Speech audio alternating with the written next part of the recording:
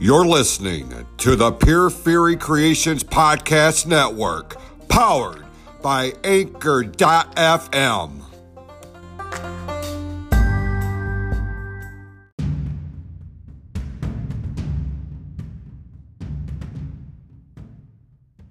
The following is a Close to the Heart presentation in association with the PFC Podcast Network and has been rated M for mature audiences only. Some language and dialogue may not be suitable for members of the family under 18 years of age.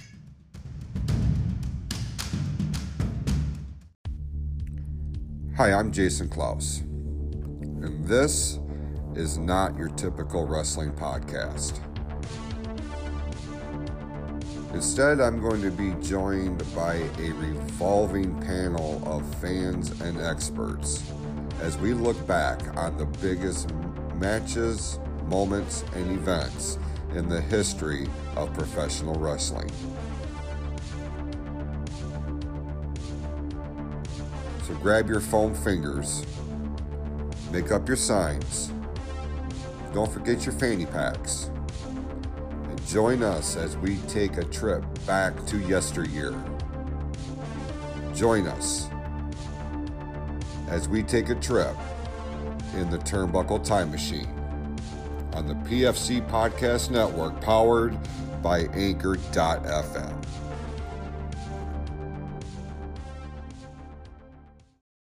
Hello, everybody, and welcome to the return of the Turnbuckle Time Machine here on the PFC Podcast Network, powered by Anchor.fm. I am Jason Clouse. I certainly appreciate you tuning in this week. And it's been a long time. It's been a real long time. In fact, this is the first episode of the Time Machine that is now under the PFC Podcast Network umbrella. So it's been that long. I think March was the last time that we actually got a show recorded and uploaded and everything. And we are making a concentrated effort to bring this program back to something of a regular rotation on our schedule. Now, with that being said, and if you are a previous listener to the program, you know we have a variety of guests, like a variety of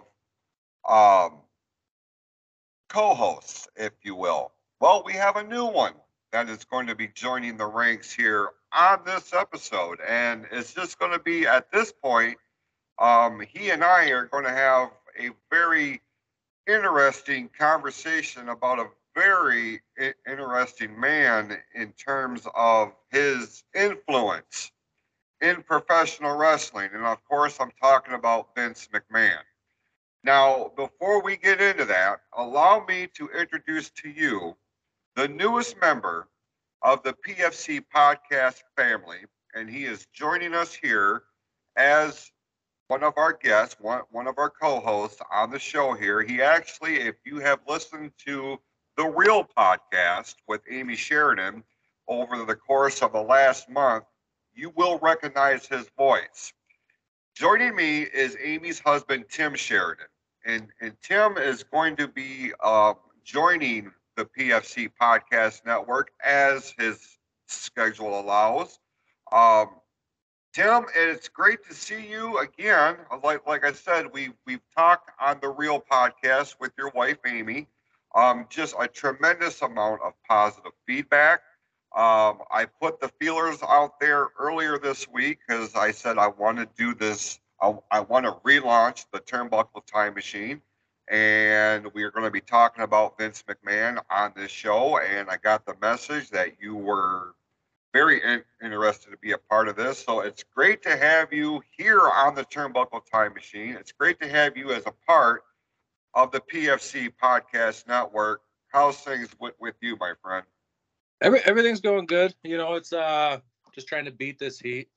Yeah, I was thinking, you know, it's just as we wrap the last show, and I know that I don't know when this episode will drop, but the last episode of the Real podcast for the Derby years dropped the other day, and I said in there, you know, I get to take a break from the podcast for a little bit. You know, it's like it's finally wrapped up, and it's like all of a sudden I see you reach out and put that out there for being on this show, and it's like wrestling. I could get down with wrestling, you know, especially Vince McMahon.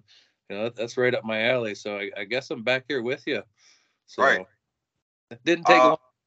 No, it certainly did not. We just, you know, full disclosure, we wrapped up the conclusion of the Derby years, you know, saga on the Real podcast. It just dropped this past Saturday, as a matter of fact. So, yeah, this was a very impromptu thing. Like, I've been sitting here and I was thinking, Jesus, you know, I really want to get this show back up and rolling, because when you have that many personalities, there's that many different schedules, mine, theirs. We just were not able to always meet up, and I made a decision the other day. I'm like, I need to get this show back on the road here, and even if it's just me, you know what I mean? Because I can sit here and talk about wrestling for hours and hours on end. Anybody that knows me on a personal level knows that. But to bring, you know, people up to speed as, you know, what your story is real quick, if they have not been listening to um, if they have not been listening to the Real podcast and they're not familiar with your involvement in that, you are a former professional wrestler. You actually came and, you know, eventually made your way to the Michigan Wrestling Organization, which is how you and I, you know, first met. You were part of this invading faction called Revolution X. You portrayed Tommy Klein.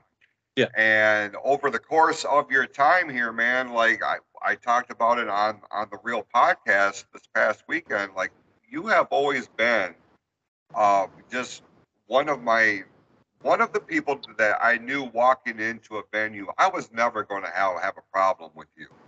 You know, you've always been very professional. You've always been very upfront. I have never had a problem with you. And as life happens, this is where we're at now. You and Amy are very happily married. Yeah. And, you know, she started her show a while back, and you jumped in because she wanted to start tackling her years in the roller derby arena, and you were a very crucial part of that. So during the course, um, of that, I'm sitting here and I'm listening. I'm like, this guy has a spot in the network whenever he sees fit. You know what I mean? Because you just came in, you were so natural at it. Mm-hmm. And when you said, or when you expressed interest of being on this episode, I'm like, this is where it's at. So I'm very happy to have you on board. Is there anything you kind of want to throw out there to let the listeners know in terms of any part of your history with the wrestling business, or anything like that, before we really do a deep dive on the most influential man in the history of professional wrestling? Well, the first thing I want to say is you bring up the Real podcast again, and if any of the listeners that are listening to this are not listening to that, they're missing out. For sure. Especially on the Derby year saga, because that is a story that is just, I mean, it's crazy. It's unbelievable. I lived it, you know, and it's hard to put it into context, but they need to go check that out. But me, I was in the professional wrestling business for, I want to say, about 19 years by the time I finally stopped. So, and I've been quite a few different places. I've met a lot of different people. And I do have to say, and I know Amy's told you this before, but the most fun I ever had working was working for you. MWO was a different world altogether to me, you know. So it was always a blast working for you, and nothing but the utmost respect for you. But in saying that, it's almost 19 years in the business. So when this episode got brought up, you know, just to be a part of a wrestling podcast, I'm like, I'm ready. Let's go. You know, I mean, huge wrestling fan, and anybody who's in the business says that they're not a huge wrestling fan or don't watch it, I mean, they're liars. You know, there's no reason to get into this business if you're not a fan. Especially on our level, right? Because Yeah. it's not like we're WWE or at this point AEW or New Japan or even Ring of Honor. You know what I mean? You know, back in the day, it was WWF or WCW, and like you hear about guys like Bill Goldberg, who was recruited into the business not because he was necessarily a fan. He was a big, imposing athlete that at the time Eric Bischoff saw something in him, and I don't know if that was to directly, you know, he will argue the point that it was to counter produce an athlete, a star. When the WWF had Steve Austin, WCW brought in Bill Goldberg. That's just one example. But you're absolutely right. By and large, the majority of the people who are involved in this business, especially on an independent level, you have to start off being a fan, or else what the fuck are we doing here, right? Yeah. So I totally mean, get that. You bring Bill Goldberg into that. You know, I just watched that A&E episode, his Legends biography, the other day, and you know, he wasn't a fan, but then again, you really look at it, his career wasn't that long either. Right. You know, it was very short. You know, he ended up coming back years later, but like I said the other day on the other podcast, he came back because he wanted his family to see it, you know. Right. But he wasn't a fan, and his career I mean, he got pushed to the moon. Let's just put it that way. I mean, was he a great worker? No. Was he a great character? Yes. You know, Yeah. I mean, he sold what he could do, and he did really well with it. But he wasn't. I mean, he didn't hang on for very long. I mean, the total, I think, in the beginning was, 5 years, 97 to 02, when he finished up his last stint with the WWE. And then he didn't come back till 16, and he's off and on now. So, Right. I mean, it kind of shows possibly that he wasn't a fan, because most guys don't just walk away like that after 5 years. So, right guy, right time. Yeah. Because in this business, timing is everything, Oh, right? 100%. And, you know, there was a lot of people who were really smart who were able to capitalize on that. So, Yep, for sure. So also joining us here, just came into the proverbial studio, is one of our co-founders of this very show, the one and only, the incomparable Pope Brandon Brownson. Pope, God damn it, bro, it's been too long. Hello, my beautiful audience. It's your boy Pope Dope back on the time machine at last. I'm so happy I don't have to unclog the shitter after Rex is in the time machine for once. That's a nice feeling. I don't even know how you clog the shitter on a time machine. Do you know how powerful that suction force is? We are literally using the force of the fourth dimension to rocket that dookie out, and he still finds a way. Fuck! I'm home alone, so I can be extra energetic today. I can tell. You're all fired up, ready to rip and roar. Pope, I know you came in here late, so let me introduce you to the newest member of our podcast family here on the PFC Podcast Network, Tim Sheridan. This is Pope Brandon Brownson, and one of our most charismatic and sometimes controversial members of our podcast family. But I mean, this show would not be a thing without Pope. So I'm very excited to have both of you on here. I think we're going to have a great conversation here today. And listen, let's just jump right into it. We're done with the formalities and the introductions and the brouhaha. Let's talk about why we're here this week. We're here because we are going to do not really a deep dive, but we are going to look at the influence that is Vincent Kennedy McMahon. You know, the guy is professional wrestling. And Tim, you and I were talking about, you know, this earlier before we came on the air here. You and I, and Pope for that matter, like, we would not be involved in the wrestling business on any level, major leagues or independents or otherwise, if it hadn't been for Vince McMahon. Because let's face it, by the time he came into power, by the time he bought what would become the World Wrestling Federation from his father back in 83 or 82, had that not happened, we may not be even talking about a professional wrestling industry. It's certainly not on the level that it is here in 2022. I'll start with you, Tim, because you and I are a little bit closer in age here, like in terms of our fandom. What is your earliest memory? And I know, when you talk about professional wrestling, like for me, I started watching it in 83. The territory system was still very much a thing. But it was the WWF, and it was the dawn of Hulkamania that got me sucked in. Like, I knew about the WWF before I knew about NWA, AWA, World Class, Continental, the Pacific Northwest, like all of these territories, right? What is your earliest memory of being a professional wrestling fan? Tim, we'll start with you. So I'm a little bit of a weird one. I didn't technically, like, I remember growing up seeing it on TV when I was younger. I remember watching sometimes on the weekends. Sometimes the neighbor kid was watching. I didn't fully become completely addicted to wrestling until my teenage years. That doesn't mean I don't know the history of wrestling, because when I dove in real deep.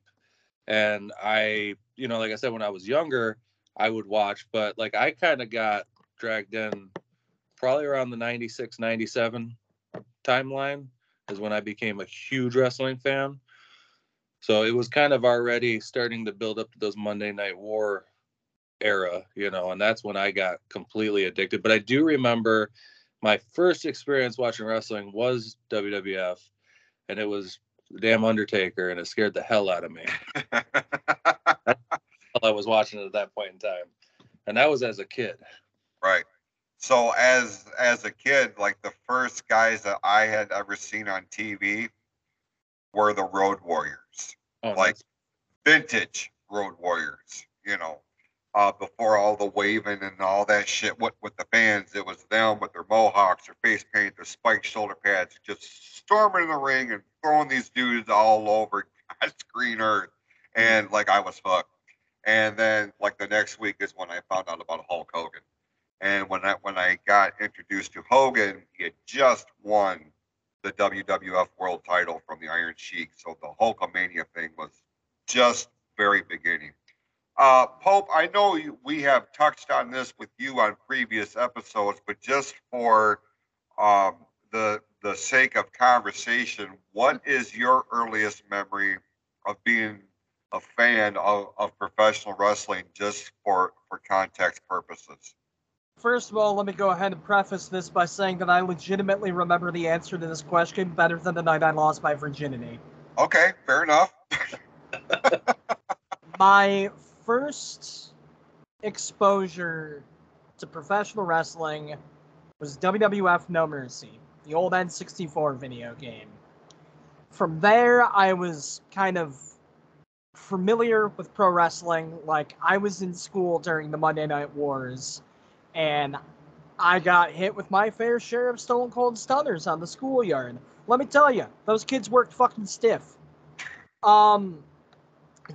Couple years later, though, 2003, I was supposed to see WrestleMania 19. I did not, because my buddy who was ordering it, his dad was having issues ordering the pay-per-view. But I remember, I started talking with my buddy about wrestling more, and eventually I decided to give it a watch. The Sunday Night Heat before Backlash 2003, with a main event of Christopher Nowinski versus Scott Steiner. Well, that's a main event anywhere in the country, right? It's a wonder that I grew to love professional wrestling as much as I did with that as my first match. But what really hooked me was the build between Rock and Goldberg. Okay. I remember seeing that build. I remember seeing Build Goldberg. I'm not proud to admit the fact that Goldberg was my gateway into pro wrestling, but fuck it, this is where we're at. I saw that build. I was instantly hooked. I started watching Raw every week. Eventually, I found out about SmackDown. I started watching that every week. TNA eventually got a television spot. I watched that religiously every week. I remember AJ Styles being one of the guys that hooked me hard. And then from there, 2003 on, it's been a part of my life. It's interesting to me, Pope, and I wanted you to talk about this on this episode. Like I said, we've kind of touched on it in previous episodes as to how wrestling became on your radar. Mm-hmm. Yours came through a fucking video game. You know what I mean? You don't hear that very often, that it's a video game that got you, hooked in as a fan.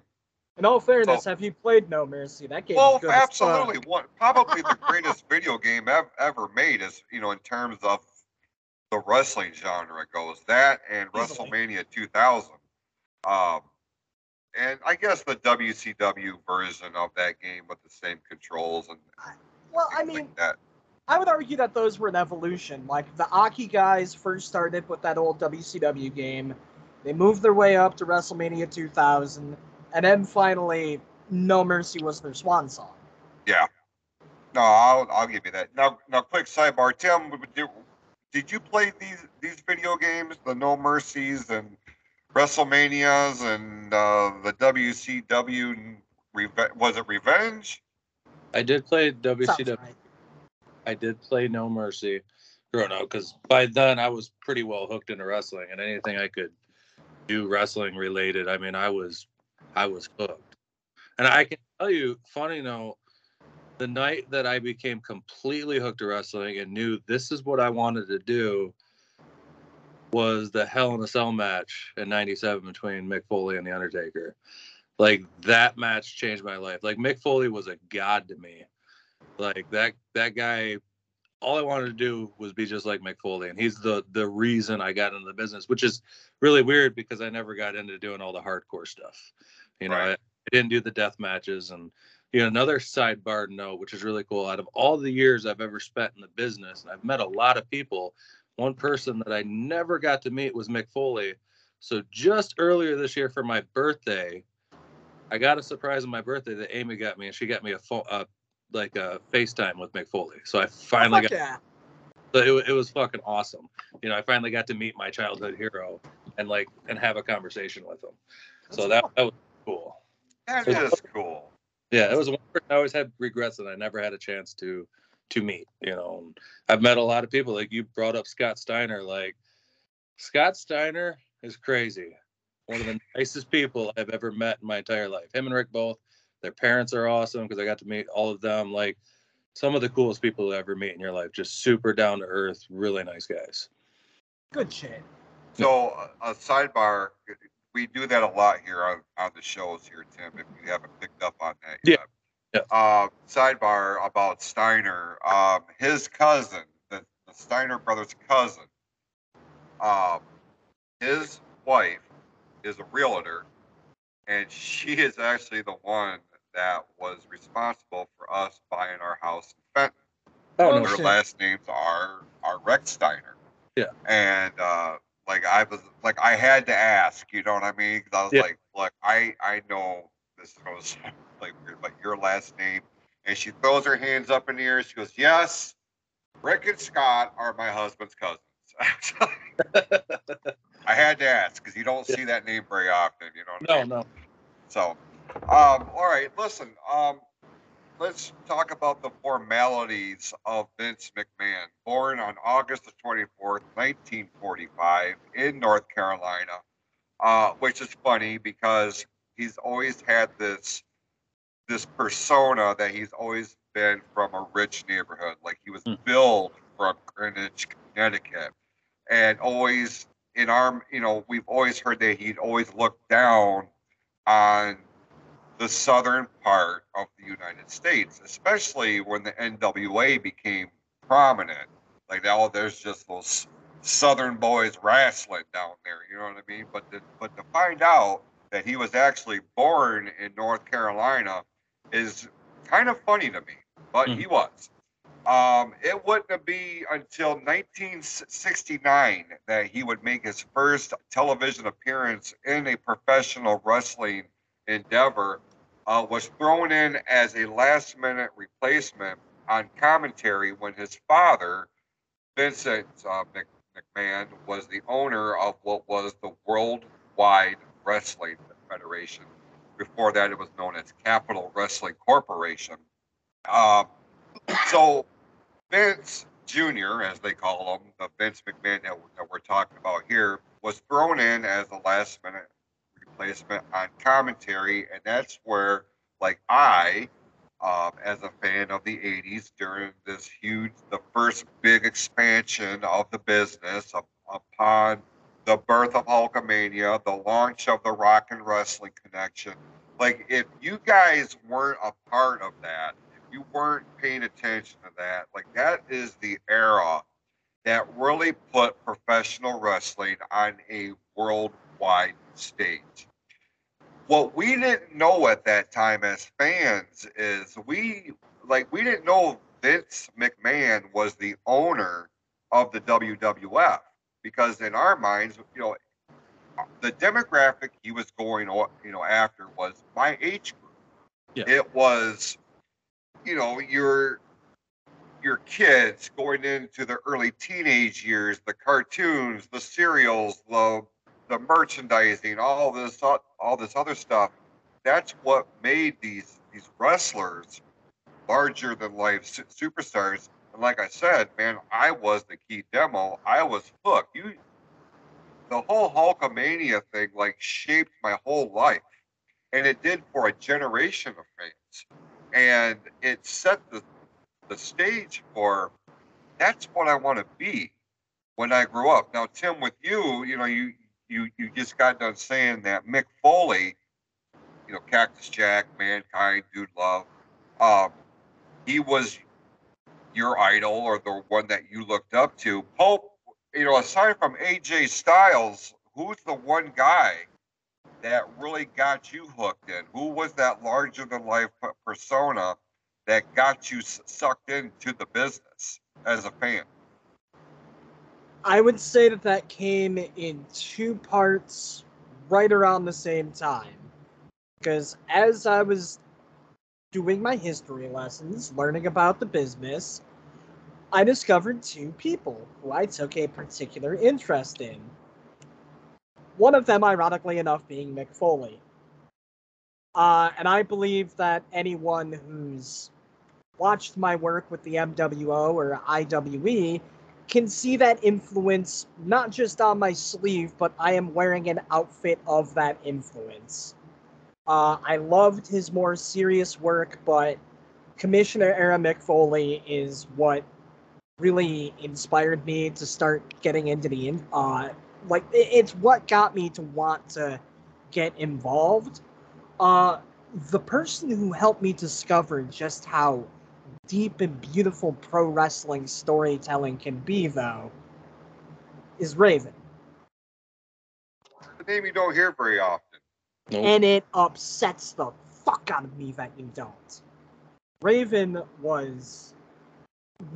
in today's setting would be as big as Roman Reigns, and I will die on that hill. The amount of creativity and just the mind he had for storytelling. Say what you will about his in-ring stuff, but that level of just character development and the Tommy Dreamer storyline, just something about that took a young child me and hooked me, hook, line, and sinker. So a combination of just the crypticness of Raven and the goofiness of Foley, something about that really got me, and I feel like my therapist would have something to say about that. I think Raven, just before his, I think he would succeed a lot more in this setting. He was a great worker, and I think a lot of his character stuff was just in the wrong era, you know. Heard agree. Kind of at that era of coming out of the character, you know, wrestling was bigger than life. Everybody had these, you know, crazy characters, and, you know, he had a different type of character, and it started shifting around, you know, beginning of his time. But I think he was just lost at the wrong time, you know, because his in-ring work was always amazing. He couldn't knock that, but he was just wrong time, wrong place. Well, I know we're going to go on a sidebar here about Raven, but I feel like, you know, it took a guy like Paul Heyman to really appreciate what Raven brought to the table, where like Eric Bischoff in WCW and Vince McMahon in the WWF, once Raven came back to the WWF after they had bought WCW, they didn't get him. They didn't understand him. They didn't know how to book him. You know, he wanted to do his own thing, and they just didn't think that he was marketable enough, which is unfortunate.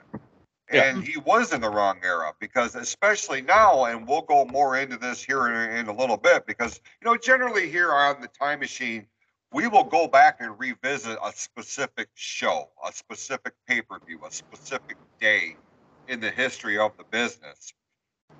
Here this week, we're talking about the man that is this business. And I'm going to go on a rant later on, probably towards the end of the show, about this, because I got into a lot of conversations about this, heated ones too. But my point of view is one that, like, I've watched this man build his entire empire from the ground up. You know what I'm saying? Because, I mean, we just talked about, like, he made his first appearance in '69.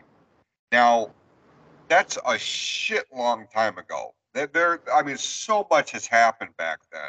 From then up until now, like, you look at I think in '69, what?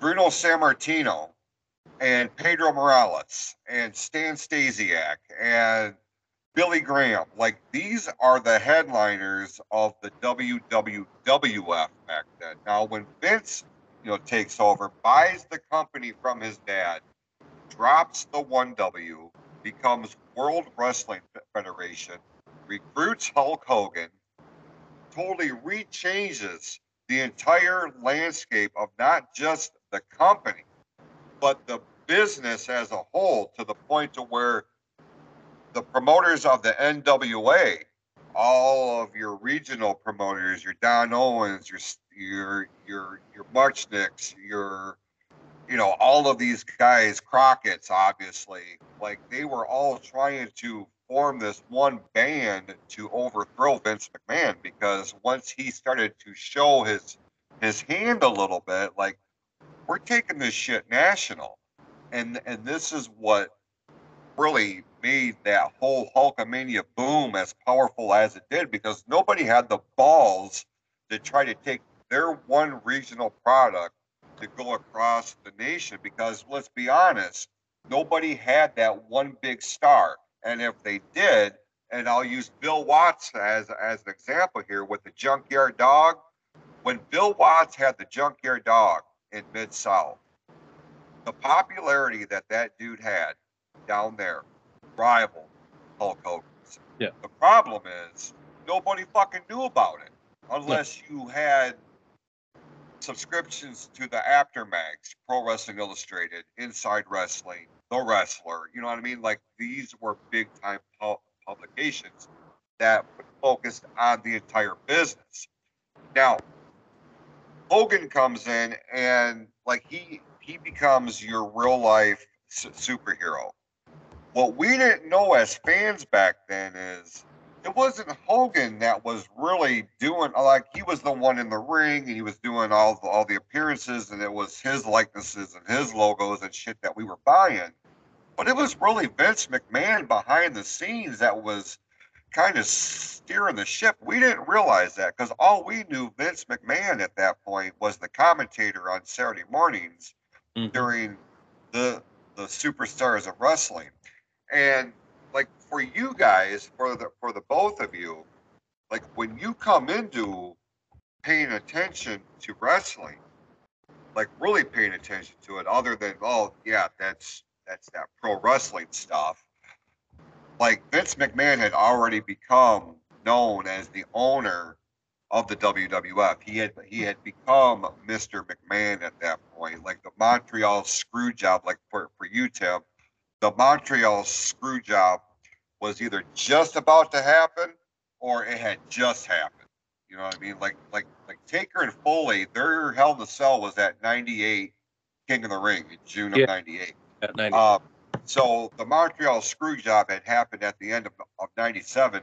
The Mr. McMahon character had already become a thing. Mm-hmm. And like I remember the first time I put two and two together, it's almost like, you realize who Santa Claus really is. You know what I mean? Easter Bunny. So you're like, wait a minute. The commentator is the one that owns this motherfucker? Because for the longest time I thought it was Jack Tunney. Jack Tunney was the on-air president of the WWF for the longest time. Then Monsoon came in, and then Piper came in, and then you know what I'm saying? So it's like, what a mind fuck that was. But leave it to a guy like Vince McMahon to be able to keep that under wraps for as long as he did, until it got to a point, and society as a whole played a part in this, because the wrestling business, Tim, as an in-ring worker, you have to agree, I would imagine, this business is very, number one, it's cyclical, and number two, it really feeds off of what's happening in real life society. Would you agree with that? Oh yeah, and I think in that era you started getting, the internet started becoming more prominent, so it was harder to hide things. Mm-hmm. Stuff started leaking, and at that point you can't hide anything. So eventually he was going to have to come out as who he was. But to go back on that, to show the geniusness of Vince McMahon, and you were talking about the territories, if you watch a lot of the older territories or pay attention, they would cycle talent through a lot. Right.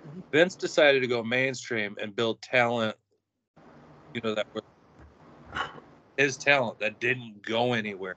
They weren't cycling new guys out.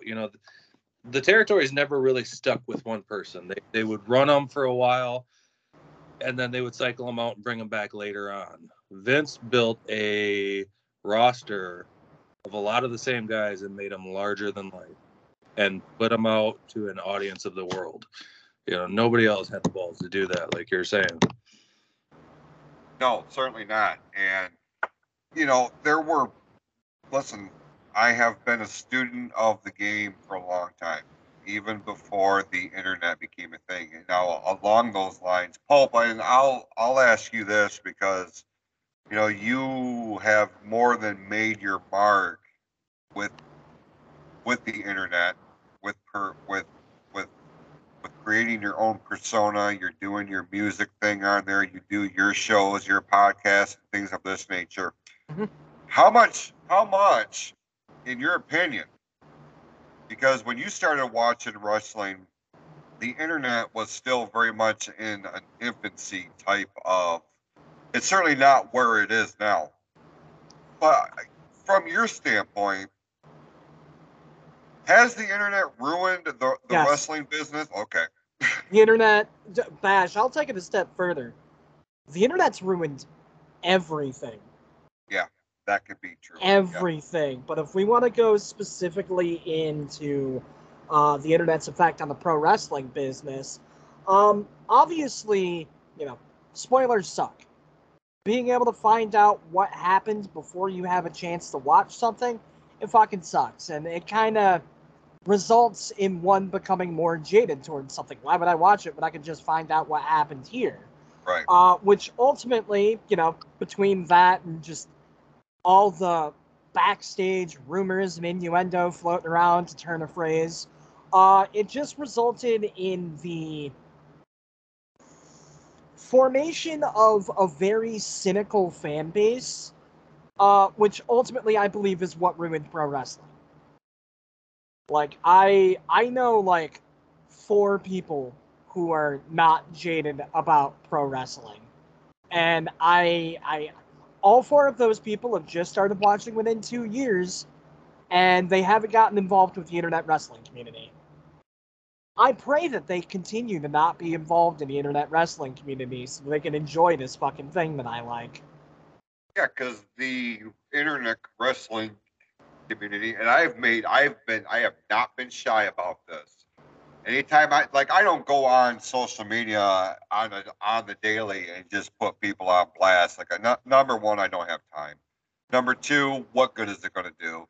But I am always, when anybody ever asks me what my opinion is of the state of the wrestling business here and now, like, I will give them my honest opinion. The internet wrestling community has ruined this fucking business for a lot of the reasons why that you just laid out, Pope. Mhm. And like, I wish so bad that the generation here today, the ones that are buying the Roman Reigns shirts, or then they're ordering the All Out pay-per-views and all this other shit, I wish that I could pluck them from here, take them back to 1985, 86, 87, drop them in that time of frame, and just let them watch what the business was. Not just what it was, but how it felt. That's what this business is missing here and now, is fucking feeling of some sort. Now, getting back to Vince McMahon, very much old school. And as much criticism as that man has taken, even before the scandal started to unfold, and we will get to this here in a little bit, but a lot of people criticize Vince for being out of touch, for not paying attention to what is popular here and now. It's not that he wasn't in touch with it. It's that he was desperate, in my opinion, he was desperately trying to maintain that level of, for the lack of a better term, innocence that allowed us as fans to suspend disbelief, to actually be involved, invested in what we were being shown, the product that was being presented. Because that, my friends, is the time that I thought that professional wrestling was at its best. When we didn't have the spoiler alerts, where we just took what was presented to us. If we didn't like what we saw, there were other options. There was WCW, there was the AWA, there was Championship Wrestling from Florida, and then ECW became a thing. But at the same time, I felt like Vince, to his credit, and I'm not saying that it was right or wrong, because you have to evolve with the times, obviously, or else you're going to be looked upon as like an old school episode of Leave It to Beaver in an era of Stranger Things or something like that. So I get it. But at the same time, man, he was trying to maintain some sort of foundation of the basic fundamentals that made this business so great, that made me, made Pope, made Tim, and how many other hundreds of thousands of men and women aspire to be in the wrestling business. Everything revolves, whether they want to admit it or not, their influence into becoming part of this business, even in 2022, I don't give a fuck what you say. It all goes back to Vince McMahon. Tim, would you agree with that or no? Oh, 100%. There wouldn't be wrestling. Everything goes back to him. You know, it would. Who knows? Maybe if Vince didn't do what he did, maybe the territories would have died. They probably wouldn't have, but it would have never blown up to where it was. You know, without him. Right. So. Oh, yeah, I mean, I've had arguments about this, believe it or not, and it's usually with younger fans. You know, the ones that are in their 20s now. Like their version of old school is the Attitude Era. You know what I mean? Like my version of old school is like, you know, like I said, as a personal fan, like I can remember when Hogan won the WWF title for the first time in Madison Square Garden. Like I remember when that happened. So I try to keep that in mind. You know, I really do. And even at a point to where, you know, back in the 90s when business was starting to take a dip, they're like, oh, well, wrestling has seen its biggest boom that it will ever see, and it's going to start going to the wayside. Well, then WCW started to become a thing, and the next thing you know, the Monday Night Wars is what really rejuvenated this business. And this is the time, gentlemen, that you came into the fold as fans. Yeah. And like, if there was a secondary era to get acclimated to this business, if you weren't part of the Hulkamania boom and you weren't part of the golden age, the Attitude Era is the next best thing, because you had your Rocks, you had your Austins, you had your Goldbergs, you had the NWO, you had, you know, all of these big stars, but it wasn't just the big stars. It was two major companies fighting for television ratings. Yeah. Now back then we didn't have that. It was, you know, we didn't give a fuck about what the ratings were or what the pay-per-view buys were. And even though there were the Dave Meltzers of the world and Wade Keller.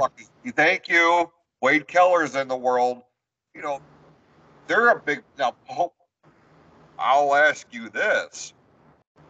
Aside from the internet wrestling community, which obviously I'm very critical of, how big of an influence were the dirt sheets during this time? You know, these newsletters like the Wrestling Observers and all this shit, the people that wanted to expose all the behind the scenes thing.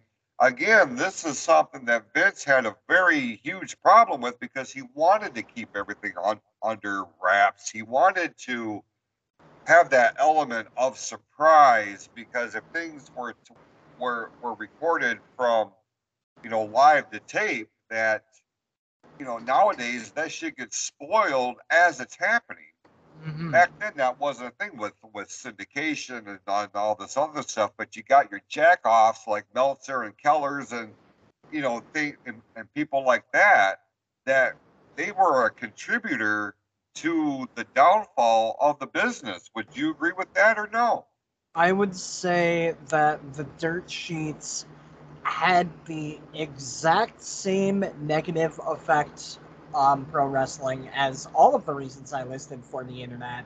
The only reason that those negative effects did not make themselves more abundantly clear is because the dirt sheets weren't as accessible as the internet.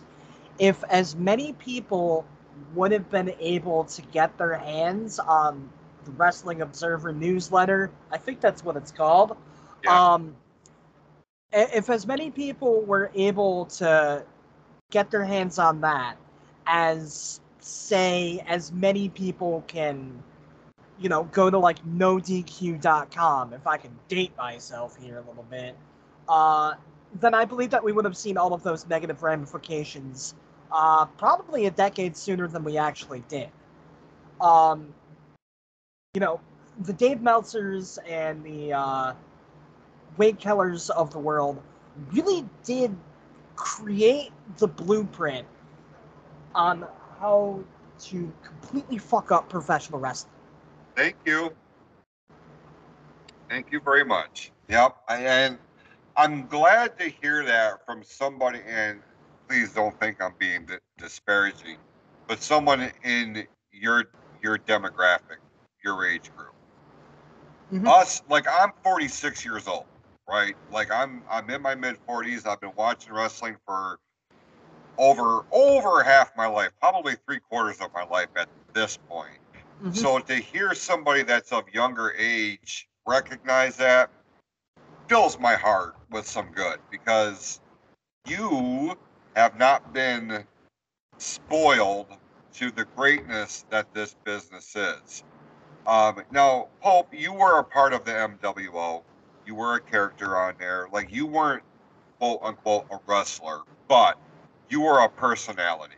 Mhm. You were a character. You were a gimmick. You were the commissioner. Like, you had a role in the company. Whereas, you know, Tim and I, and that's not to put us on a higher pedestal, because I don't believe in that bullshit.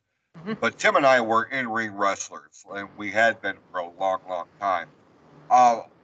But it just goes to show how much influence that McMahon had on the business, where, I mean, everybody wants to be that wrestling superstar. They want to be the guy that's on the posters, on the T-shirts, that's being displayed, that's being, you know, touted after, and all of that. But it also speaks volumes about the guys who wanted to become managers, because back in the 80s, you know, like, the managers scene was just as important as the guys that they managed at the time. Your Jimmy Harts, your Freddie Blassies, your Mr. Fuji's, your Bobby Heenan's, you know, Jim Cornette. I mean, we can go on and on and on and on.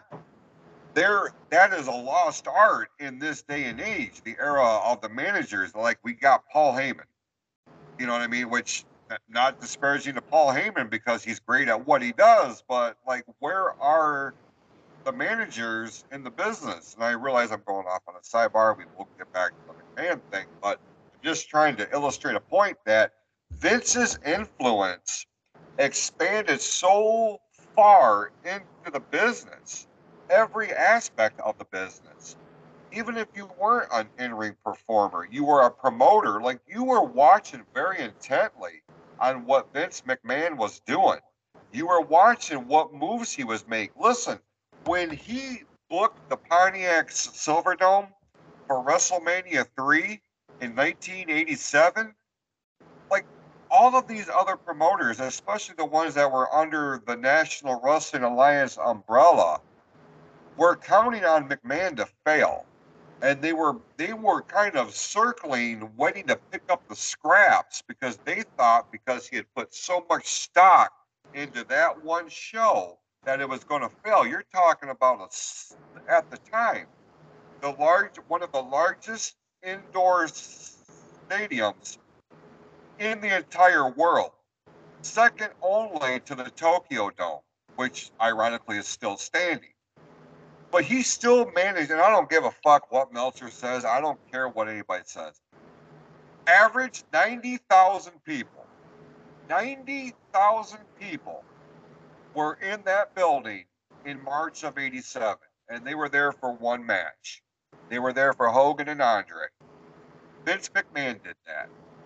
No other promoter could have done that. And it was WrestleMania 3 that really put the World Wrestling Federation on a global map.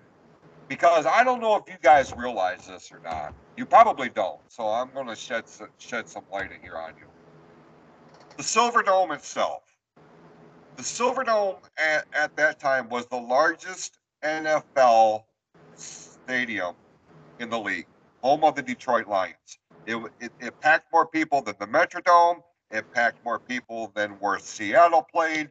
It was huge. The only rival building that they had was the Tokyo Dome, and because it was very much built the same way. People in Tokyo, Japan, that the promoters for All Japan, New Japan, all of these, they were watching Vince McMahon to see what he was going to do, how he was going to draw. And he built that entire promotion around Andre and Hogan. Even though it would be Savage and Steamboat that stole the show, and it did, make no mistake about it, it was Hogan and Andre that did that. Jim Crockett couldn't do that. Bill Watts couldn't do that. Bill Watts used to book the Superdome in New Orleans every single year for their big annual show.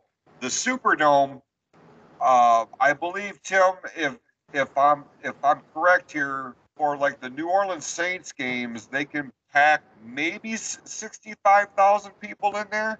Yeah. For Bill Watts' shows, I think the biggest crowd he ever drew, and I'd have to do some research. I'm just going to throw a number out there, but 30,000 inside a 65,000 seat stadium.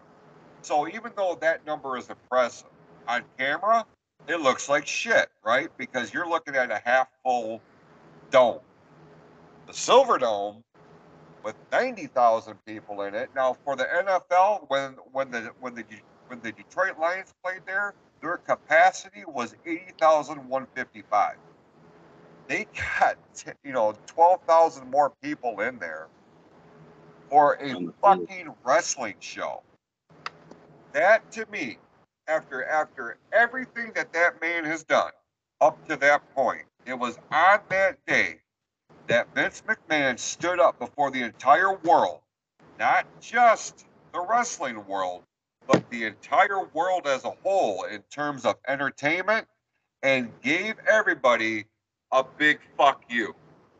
That professional wrestling was real in terms of this is a legitimate form of entertainment. I'm not talking about what we do in the ring, but we are not to be fucked with, because we just brought 90,000 people in here. We had Aretha Franklin, we had Bob Uecker, we had Mary Hart, we had Alice Cooper, we had all these big name celebrities. Then you look in years past that, how many pop culture phenomenons has been a part of this? None of this would have been a thing without Vince McMahon. Tim, what is your opinion on that, on what I just said? Am I off my rocker or no?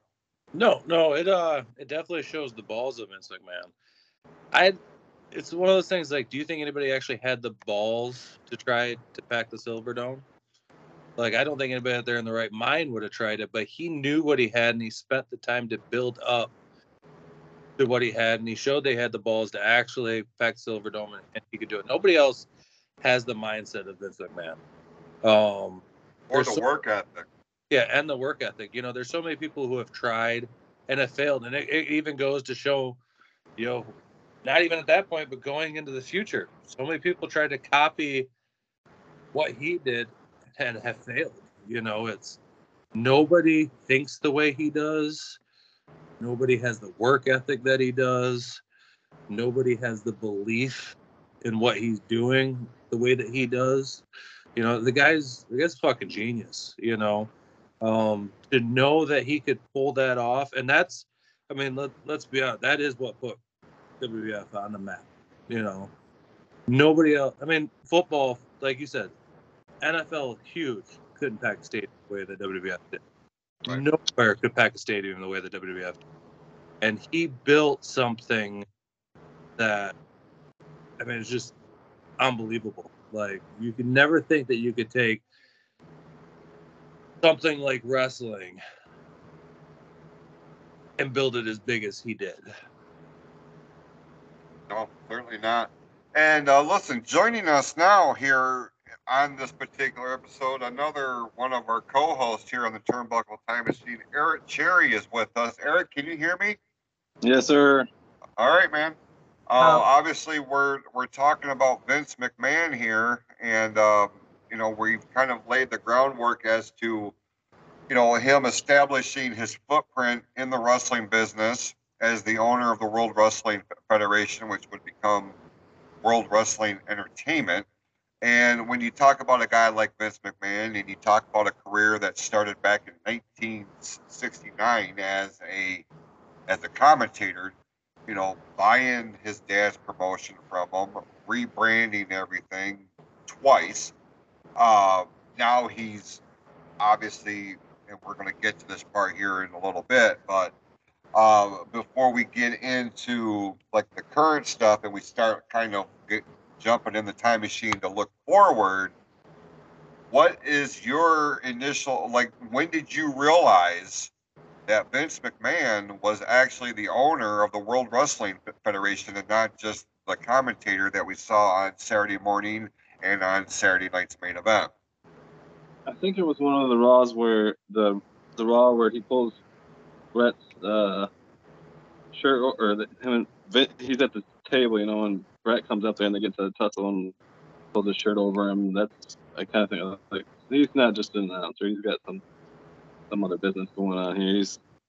He holds a higher rank than what he's showing on TV. You know what I mean? Right. Because I feel like that angle right there was a little bit real. That they were already into, you know, arguing, which led up to the Montreal screw job, and you know, then the rest was history after that. Yeah, we kind of alluded to that earlier in the show before you came on here. The Montreal screw job obviously was really the pinnacle that set him out in the public eye as the owner of the World Wrestling Federation. Like, we kind of, going back, you know, when you look at like the old Coliseum video releases and stuff like that, you actually read the credits.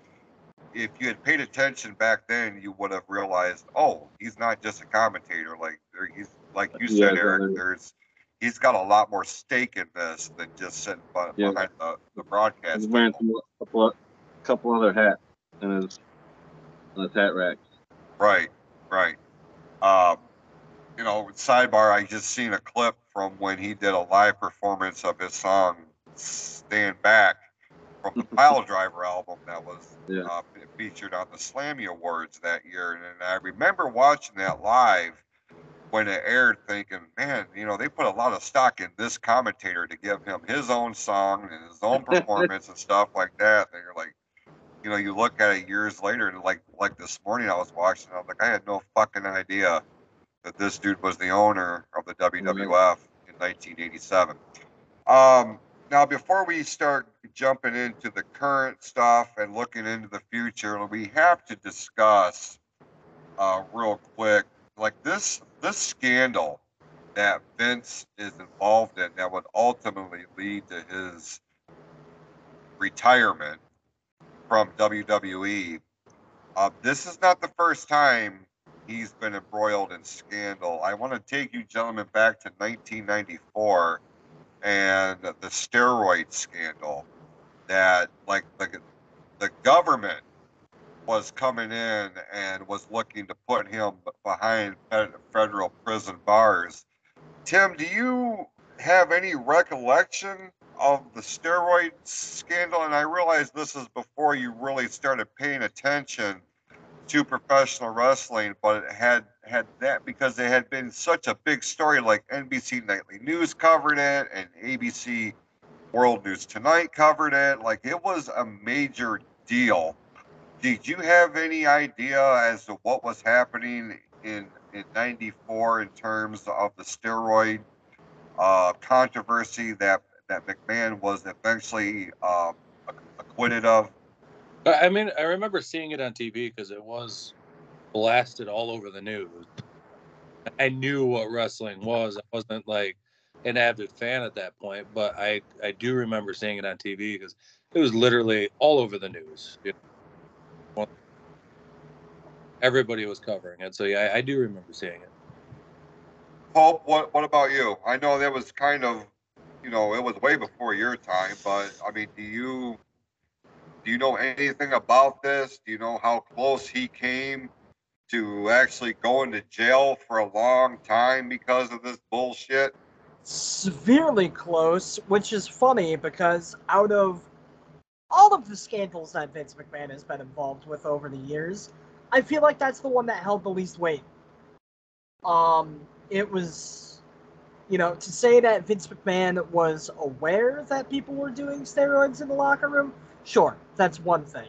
Saying that he's the ringleader, that's a bit of a stretch, Marcia. Just a bit. Okay.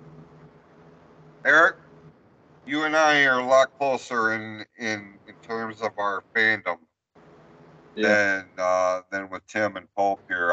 You know, Tim came into the wrestling world as a fan, like at the beginning of the Attitude Era. Pope, you know, obviously younger than all of us. But you and I, like, we grew up in the '80s. You know, we remember when all this shit was happening in real time the first time around. The steroid scandal, man. Like I remember this very vividly, and remember being legitimately worried that this was going to bring down not just Vince McMahon but the entire WWF. And at the time, Hogan had just left to go to WCW, which was something that we never in a million years would have imagined would have happened. But sure as shit, like he is, he's being promoted to challenge Ric Flair at Bash at the Beach in '94 for the WCW World Championship. And a couple days before that, like he's fucking sitting in court testifying against the man who made him who he is. Right. What's your thoughts on that? I thought that was great. Me and you were close to Lydia and Austin's age now. Right. So yeah, it didn't really get all of what was going on because I didn't know like legalities and stuff. I knew that something bad was going down in WWE, and I remember the whole Hogan going on Arsenio and kind of basically bullshitting everybody. And yeah, I was like, oh, this could be really bad. Really bad. But as it turned out, thankfully, he was acquitted. He didn't have to turn control over to Jerry Jarrett, which could have been catastrophic. It would have killed the WWF. It would have. It would have flushed it down the toilet, just like he did Memphis. And as by that point, I had started to really pay closer attention to the inner workings of the wrestling business. And even back then I was like, why are they coming after Vince? You know what I mean? Because it was like, he's just the fucking commentator. Like, I think that was the point where I was like, oh, there's something more to this. Yeah. Especially in his involvement in the business now. But yeah, I mean, dodged the bullet because the government was coming after him hard, and the doctor that they had employed to work for the company and the distribution of anabolic steroids. I mean, you look at guys like, I'll go ahead and say, I don't give a fuck, like Rick Rude, the Ultimate Warrior, Paul Orndorff. I mean, you go right down the line, man, and obviously Hogan, but Savage, I guess too. Right. But you really started to see that shift in dynamic of who was presented on top. Now that Hogan was out of the WWF, they really put all of their baskets behind Bret the Hitman Hart, behind Shawn Michaels, behind Diesel. Like, these are great athletes with good builds, but they weren't that action figure type of physique, right? Right. So they wouldn't realize He-Man. Exactly. And I just want to add a note to that it was kind of bullshit that they didn't even go after him for that. Steroids is one of those things in wrestling, and like I said, I've been in the business for a long time, that even going after him, it didn't stop that shit. You know what I mean? You had to get smarter to hide it. But to pretend like Vince was the ringleader behind this, no. Did he know what was going on? Most likely. Like everybody was doing it. There wasn't anybody. They weren't competing for millions of dollars. Let's be honest. We put on a show. You're a character. Now, whether or not you want your character to be the build of Shawn Michaels, or you want to be larger than life and you want to be He-Man, that's a decision that somebody's going to make on their own. I don't think anybody's pushing needles into their arm, and to pretend that, just with that whole thing going down with the trials and stuff like that stopped any of that didn't. I've don't want to call out names. I've seen shit over the years, and that didn't stop anything. You know, it just made people get smarter about it, and you know, now you got wellness checks and everything else. But to go after him on that was bullshit. Like Pope said, that held the least weight out of anything because nobody was putting needles in anybody's arms. Everybody's grown men; they're making their own damn decisions. Right. Exactly. It was something that was just an industry-wide thing, and realistically, the reason why it even got that far is because society, who had just realized that maybe steroids weren't this amazing thing that everyone thought it was, and suddenly had a massive issue with it, they wanted someone to be in trouble for that. Right. And Vince McMahon, if there was ever a poster boy for steroid abuse, it would be Vince McMahon and his World Wrestling Federation. Is that his fault? Maybe not. I see why they went with it, but it was bullshit.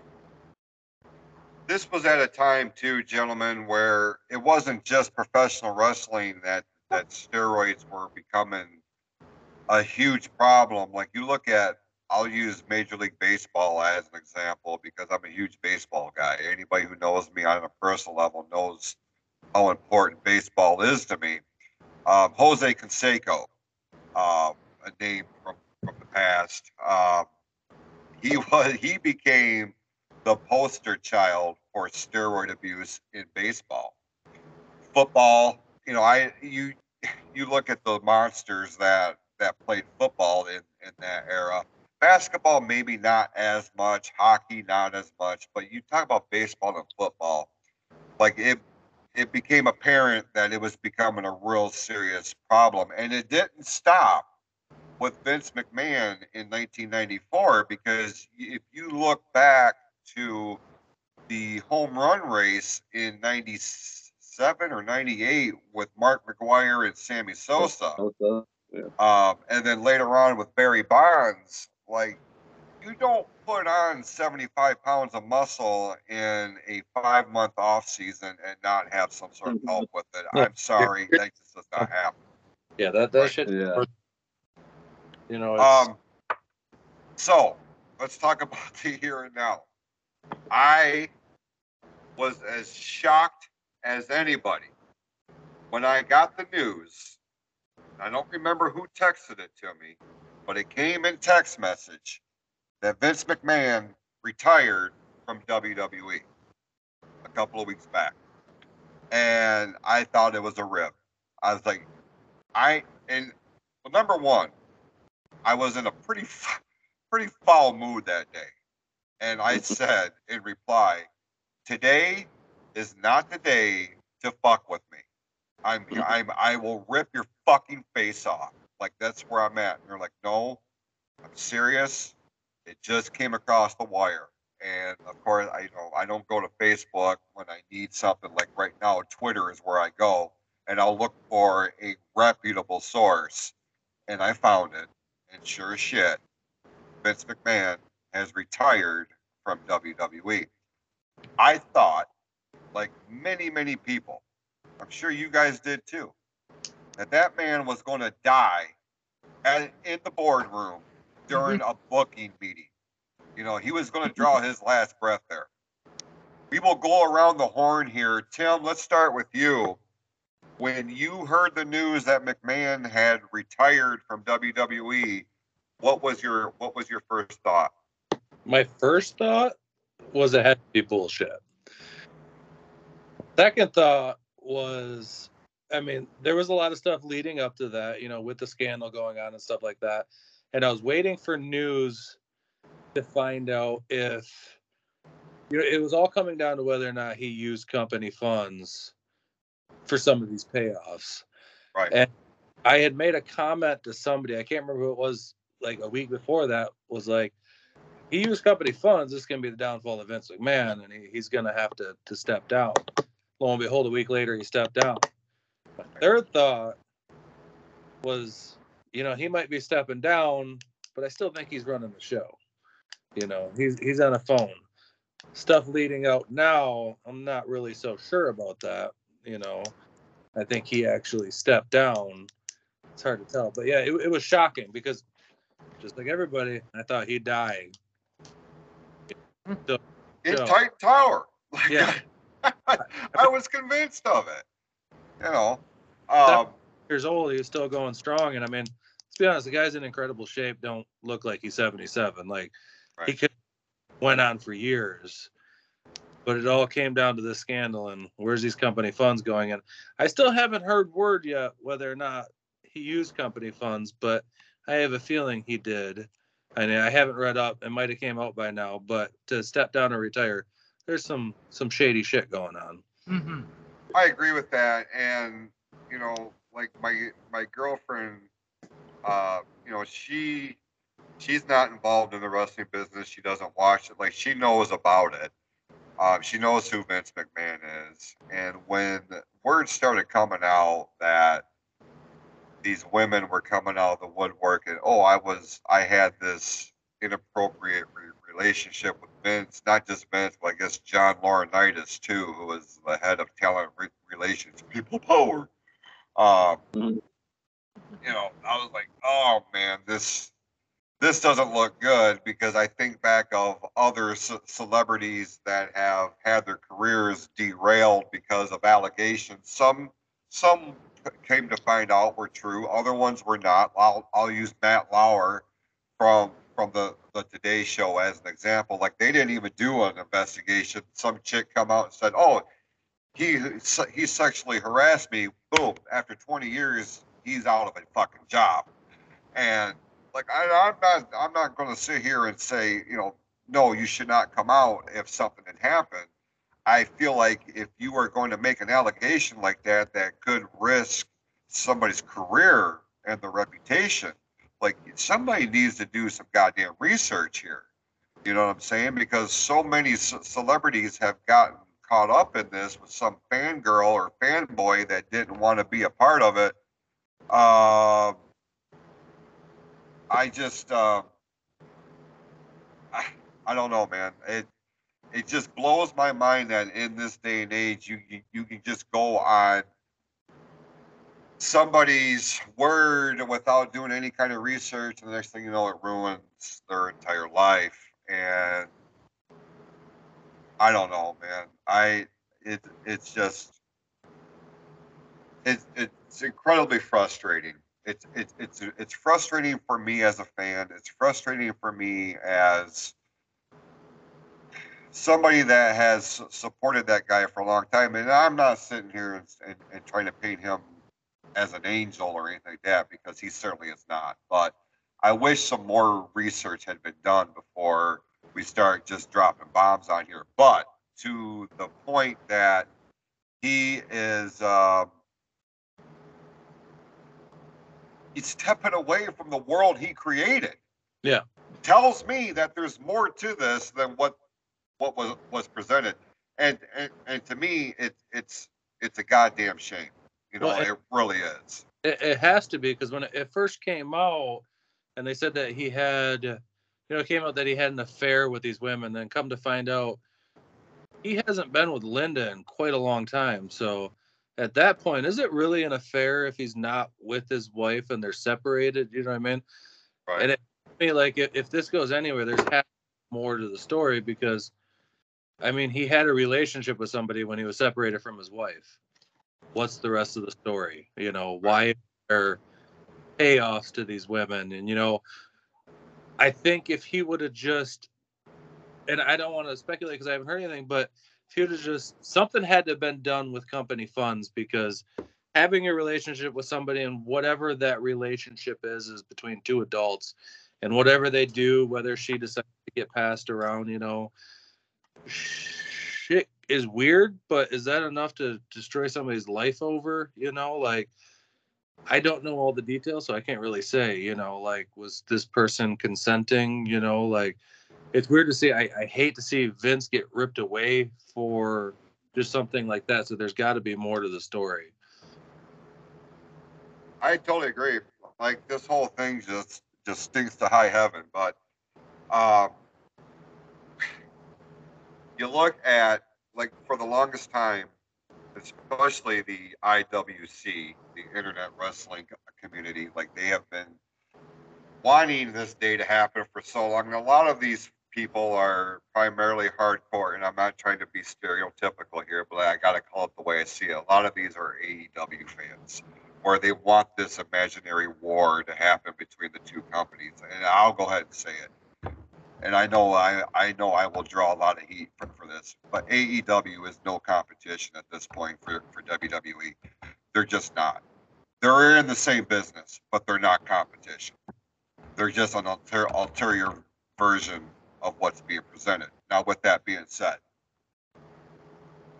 with the appointment of Stephanie McMahon as co-CEO, and Nick Khan needs to just fucking go.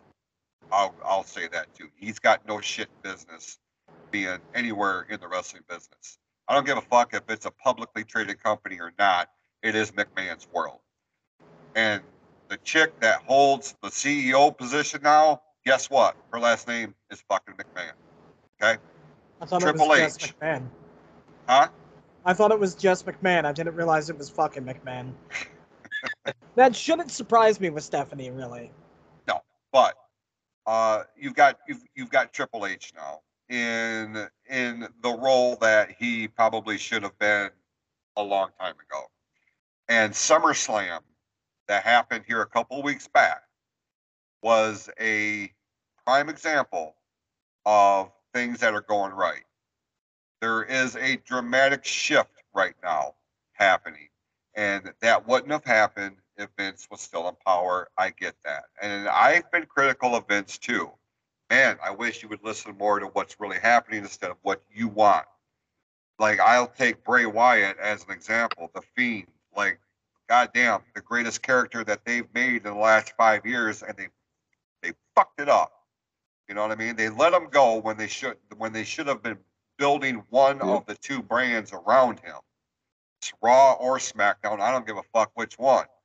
But he should be the face of one show. Roman Reigns should be the face of the other one. That's my opinion. You know, we could sit here for hours on end and debate. But with Triple H now in his role that he has, I feel like things are going to start going back on the uptick because Triple H truly has his finger on the pulse of what's happening in this business right now, in the here and now. That was on full display at SummerSlam. It's been on full display on the Raw and the SmackDown after.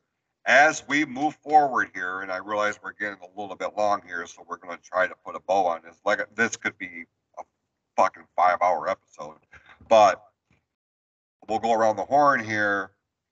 With Triple H now in control of talent relations and head of creative, Eric, we'll start with you. Where do you see the future of WWE going here, post Vince McMahon? I think it's actually going to go up.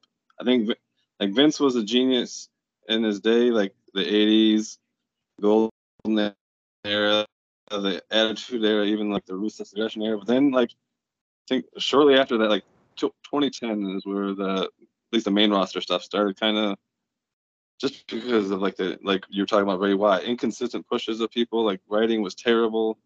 I just got fed up with it, and I would just watch like the main shows. Like, I'd watch WrestleMania, Royal Rumbles, you know, the big. But I wouldn't watch. Right. Yeah, I wouldn't watch a lot of weekly stuff anymore because it was just like. So, and from what I hear, like a lot of these guys that, you know, Vince basically chased off all of Triple H's guys. Felt like he was trying to like piss Triple H off so that he would quit, or, you know, piss Stephanie off so that they would like get themselves out of the picture. Like, you know, Shane left for a long time, like completely removed himself from the company. I feel like maybe he was trying to do that to sell to Disney like everyone else. I'm not sure what Vince. I don't know. He went off the rails after a while for me, and I think that Triple H is gonna, like you said, he knows what everybody wants right now, and he's gonna give us that. So a lot of those AEW guys that were his are gonna come back when their contracts are up. Right. So Eric, real quick, what is in your mind, if you had to bottom line it, what is Vince McMahon's legacy in the wrestling business? Oh, the Godfather. You know what I mean? He's the George Washington. He's the, you know, number one. Still, he always will be. Yep. Okay. Hope.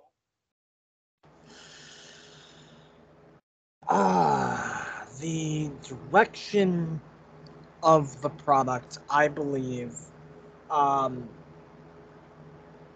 will only go up. Like Eric said, I believe that it's been quite a while since Vince has really had his finger on the pulse of the pro wrestling fan and their wants and needs, but WWE, since Vince's takeover, has always been his product. It has always been unrelentingly his, for better or for worse. Ultimately, I believe that the next year of operations are going to say a lot about what the WWE is going to look like going forward and what its level of success is going to be going forward.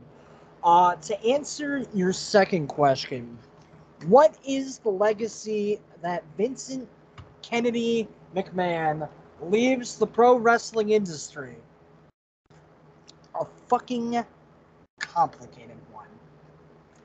For every positive thing I can say about Vince McMahon, I personally believe that I also have one negative thing to say about Vincent Kennedy McMahon. However, what simply cannot be debated is that for better, for worse, whatever your opinion of it is, professional wrestling will forever be remembered into time periods. Much like today, we have BC and AD, before Vince, after Vince.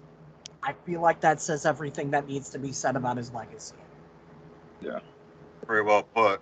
Tim, what's your 2 cents here, brother?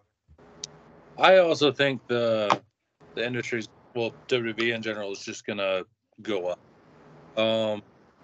I think Triple H proved himself when he was running NXT. I mean, NXT became hot. It became entertaining. It actually became more watchable than the main roster. Yeah. I think he got shit on with the wars with AEW. You know, they weren't always winning the ratings, but that was also based a lot to do with AEW was new. You know, wrestling fans have been yearning for something different for so long, and they had top talent over there. You know, you had guys leaving WWE going over there, and of course people are going to watch it. It's leveled off now, and I don't think they'd be as good now if you put that same NXT roster with Triple H running it against AEW now. I think AEW or WWE would win every time. You know, I think it was just hot. So I think with the success that he had in NXT, I think you're going to start seeing a lot of those people that left come back. You've already started seeing that just in the last week, you know, with Killer Cross showing back up and a few other people. I think it's only be a matter of time before Bray Wyatt shows back up, to be honest. I'd agree with that. Yeah, I think it's going to shift for the positive. And I think it's because Vince did lose a little bit of touch over the years, or he's just, let's face it, he's probably a little bit of an arrogant asshole and didn't want to admit that he was wrong, but he was wrong. Right. As for his legacy, I mean, I just paint the wrestling business as his legacy. I mean, we wouldn't have wrestling today the way it is without McMahon. So if you think about wrestling, it's hard to think about wrestling without thinking about him. You know, professional wrestling is nothing without him. We go back to the territories, you know. If you had the right TV channel at the right time or could go to a show in the neighborhood, that's what you'd have. Vince McMahon has made it mainstream. And I think his legacy is professional wrestling. And he's on the Mount Rushmore alone, you know, when it comes to pro wrestling. Not including pro wrestlers in that category, because that'd be built up different. But without him, you wouldn't have Hulk Hogan's. You wouldn't have Andre the Giants. You wouldn't have Stone Cold. You wouldn't have The Rocks. You know, you wouldn't have any of these people. So he is professional wrestling. Well, gentlemen, I don't think I can say anything else that can expand on that any better than the way you laid it out. And you're absolutely right. And obviously, with a topic like this with a guy like this, like I said earlier, we could sit here for hours and break down every aspect of his career in this business, starting from just a legit, just a commentator, to the Godfather, as Eric had so eloquently put. Vince McMahon is professional wrestling. He is sports entertainment, and there wouldn't be All Elite Wrestling, there wouldn't be Major League Wrestling, and all of these other promotions, Ring of Honor, and all this, if it wasn't for his influence, what he brought to the table, and making it from a very regional based promotion or product to a worldwide publicly traded entity that has truly made its own quote unquote universe. So I know all of us, and if everybody is 100% honest with themselves and can put their personal bias to the sideline for a moment, we are all indebted to Vince McMahon. Because whether you support WWE, AEW, Ring of Honor, New Japan, it doesn't even matter. If you support any kind of brand of professional wrestling in 2022, in some way, shape, or form, it goes right back to Vincent Kennedy McMahon. And on that, we will hop out of the Turnbuckle Time Machine for this week. I certainly appreciate everybody tuning in. I appreciate our panel here tonight. Tim Sheridan, our newest member of the PFC Podcast Network, and of course, Eric Cherry joining us, and the incomparable Pope Brandon Brownson. Gentlemen, I can't thank you enough for your time, for your insight, and we thank you for listening. And we encourage your feedback, your show topic ideas, anything of the sort. Just look for us over on Facebook. Look for TBTM Podcast on Facebook, or you can find us also on clousetotheheart.net, which is the official website of the PFC Podcast Network. For my panel of guests and co-hosts here, I am Jason Clouse. Be awesome to yourselves and to each other, and we will see you when we take our next trip in the Turnbuckle Time Machine here on the PFC Podcast Network, powered by Anchor.fm.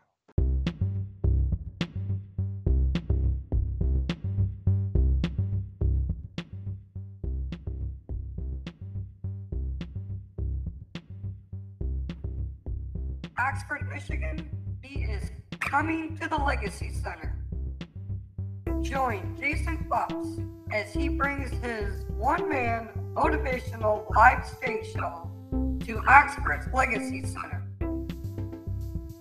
It happens on Friday night, September the 9th, beginning at 8 p.m.